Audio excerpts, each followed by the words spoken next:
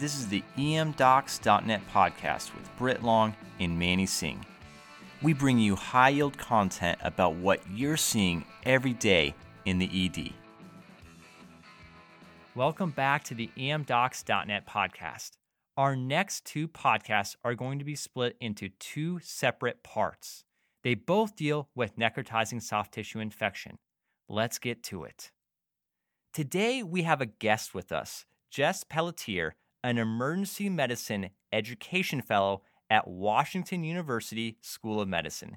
She wrote an amazing review looking at the pearls and pitfalls of necrotizing soft tissue infections. Jess, welcome to the podcast. Hi, Britt. I'm so excited to be here with you on emdocs.net today. Thank you for having me. Oh, it's so amazing to have you here. You've done some amazing work. That review was awesome. You know, we see soft tissue infections almost every shift. Most of the time, it's something like cellulitis, maybe an abscess, and we all love a good incision and drainage. You get that nice reward with removing the pus, the patient feels better, but there are a couple soft tissue infections that we have to keep on our radar. One of those is a necrotizing soft tissue infection.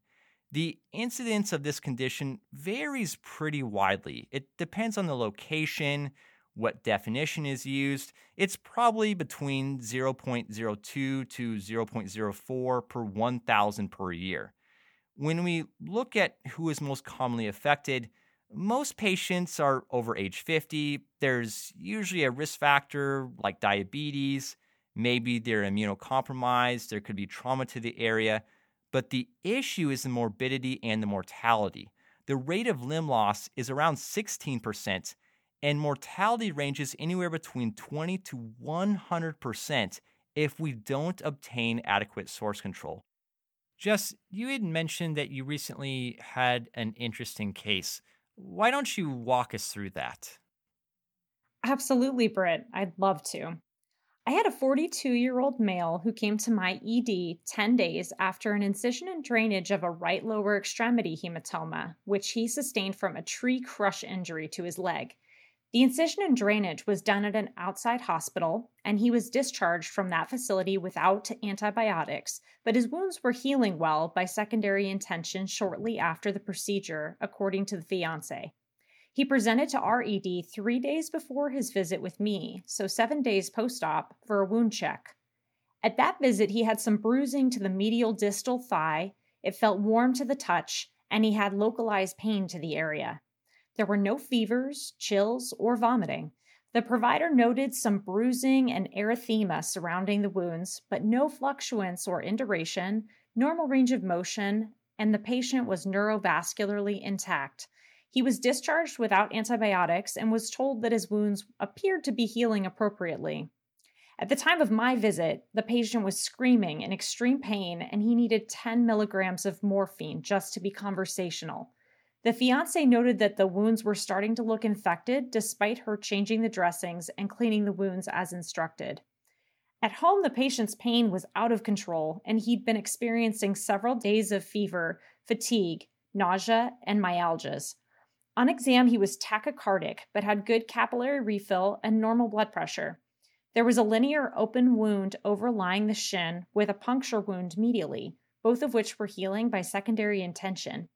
There was erythema consistent with cellulitis surrounding both wounds, but I could also feel some crepitus medially, and the anterior compartment was extremely tender, though not tense to palpation.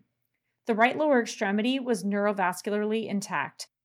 On bedside ultrasound, I saw cobblestoning consistent with cellulitis, but also fascial thickening concerning for NSTI. I started IV fluids and broad-spectrum antibiotics with cefepime, clindamycin, and vancomycin right away and called surgery to the bedside. They were not convinced that this was NSTI and felt that the patient's pain was out of proportion secondary to his history of IV drug use, though the patient was on methamphetamines in the past, not opioids. They did certainly agree that he had cellulitis, but they wanted a CT. Labs showed a white blood cell count of 19.7 with left shift, up from 11.9 a few days earlier, a C reactive protein of 59, and the rest of his labs, including a CK and lactic acid, were essentially unremarkable. His larynx score, which we'll talk about later, was a 5. CT showed a large fluid collection in the medial proximal calf near his skin defect. Surgery felt this was a hematoma and did not want to take him to the OR. I re-expressed my concern for NSTI and requested a transfer to our main hospital, where he was taken to the operating room and found to have an infected hematoma and necrotizing fasciitis. Oh man, what a phenomenal case. So many potential pitfalls here. Your patient had some key history, they had some great exam findings, the ultrasound was suggestive, and you did a great job getting antibiotics on board. You resuscitated the patient, and then you also got surgery to the bedside. Even more importantly, you had a very concerning history and exam, and you fought for your patient. You went above and beyond and probably saved that patient's life. Just amazing. Okay, so let's get to the content here. We're going to break this discussion up into some pearls and pitfalls. What do you have for us with your first one? Let's start with pearl number 1. NSTI is a spectrum of diseases of which necrotizing fasciitis is only one subtype. A pitfall would be failure to understand the spectrum of pathology in NSTI. Like many diseases, NSTIs are better defined as a spectrum of disease and not a single diagnosis. Let's go through the most common types of NSTI.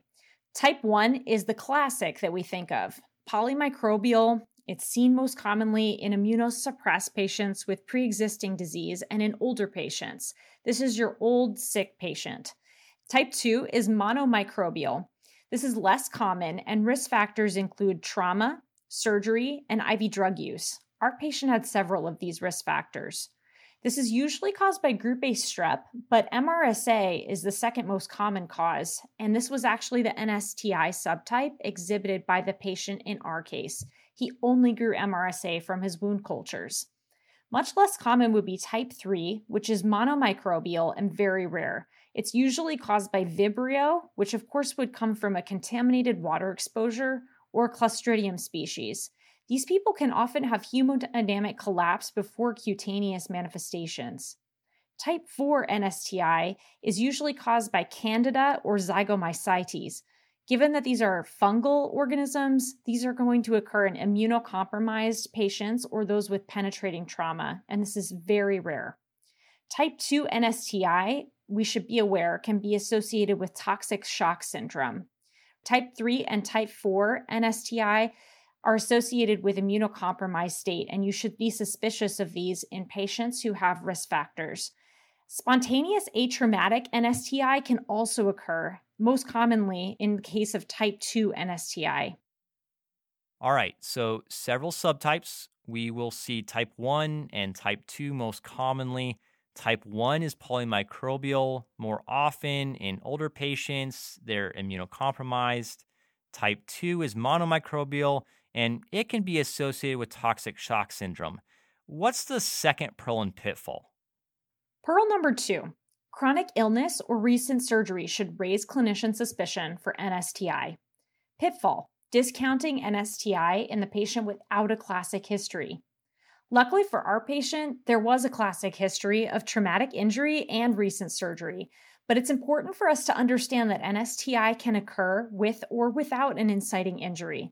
Inoculation with a skin wound or penetrating trauma would be an obvious potential source for bacterial entry into tissues, but in atraumatic cases, it's thought that a local inflammatory reaction can occur in response to injury, even as simple as a muscle strain, which induces vascular permeability into tissues. If someone has transient bacteremia from a genitourinary or gastrointestinal tract source, this could lead to seeding of those tissues with bacteria. 80% of people have a clear point of inoculation, like a bite, surgical incision, injection site, or perianal source, meaning that 20% of your patients will have no clear reason for NSTI. Sources of inoculation for type 2 infections can include IV drug use and recent surgery, like we mentioned earlier, so be very suspicious in these populations. Also remember that if a patient's had surgery, you should suspect NSTI rather than simple cellulitis. There are a whole lot of risk factors for development of NSTI. I want to go through the most common in terms of the highest to lowest odds ratios. Diabetes mellitus has the highest odds ratio of 3.23, followed by alcoholism, chronic kidney disease, stroke, hypertension, cirrhosis, tuberculosis, valvular heart disease, ischemic heart disease, and gout. Some other risk factors for NSTI that we can see include immunocompromised status, vascular disease, hepatitis, and obesity. There have been case reports in the literature of NSAID use being associated with NSTI, but this is controversial, and there's an association but no evidence of causation. Wow, so some interesting risk factors here that we often don't associate with a severe infection. And kind of like you're leading to, it really comes back to that history. Spend that extra time, look for those risk factors, those comorbidities, diabetes, immunocompromise, severe renal or liver disease. Jess, what's Pearl and Pitfall number 3? Pearl number 3, there is wide variability in the clinical presentation of NSTI. Pitfall, performing an incomplete skin examination and prematurely excluding the diagnosis in the absence of major skin findings. Like we mentioned before, NSTI is a clinical diagnosis, but early in the course of the disease, folks can have really nonspecific symptoms like diarrhea, fatigue, loss of appetite, or malaise. Our patient exhibited a lot of these nonspecific symptoms at his first visit.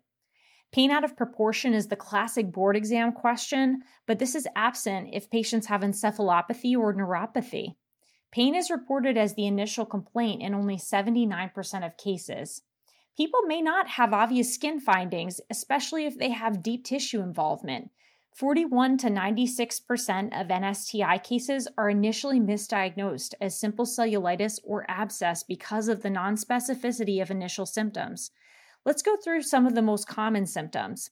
Swelling actually has the highest sensitivity at 92%, followed by pain and tenderness. Erythema can also be seen, but has a wide range of sensitivities in the literature. Some say as high as 94%.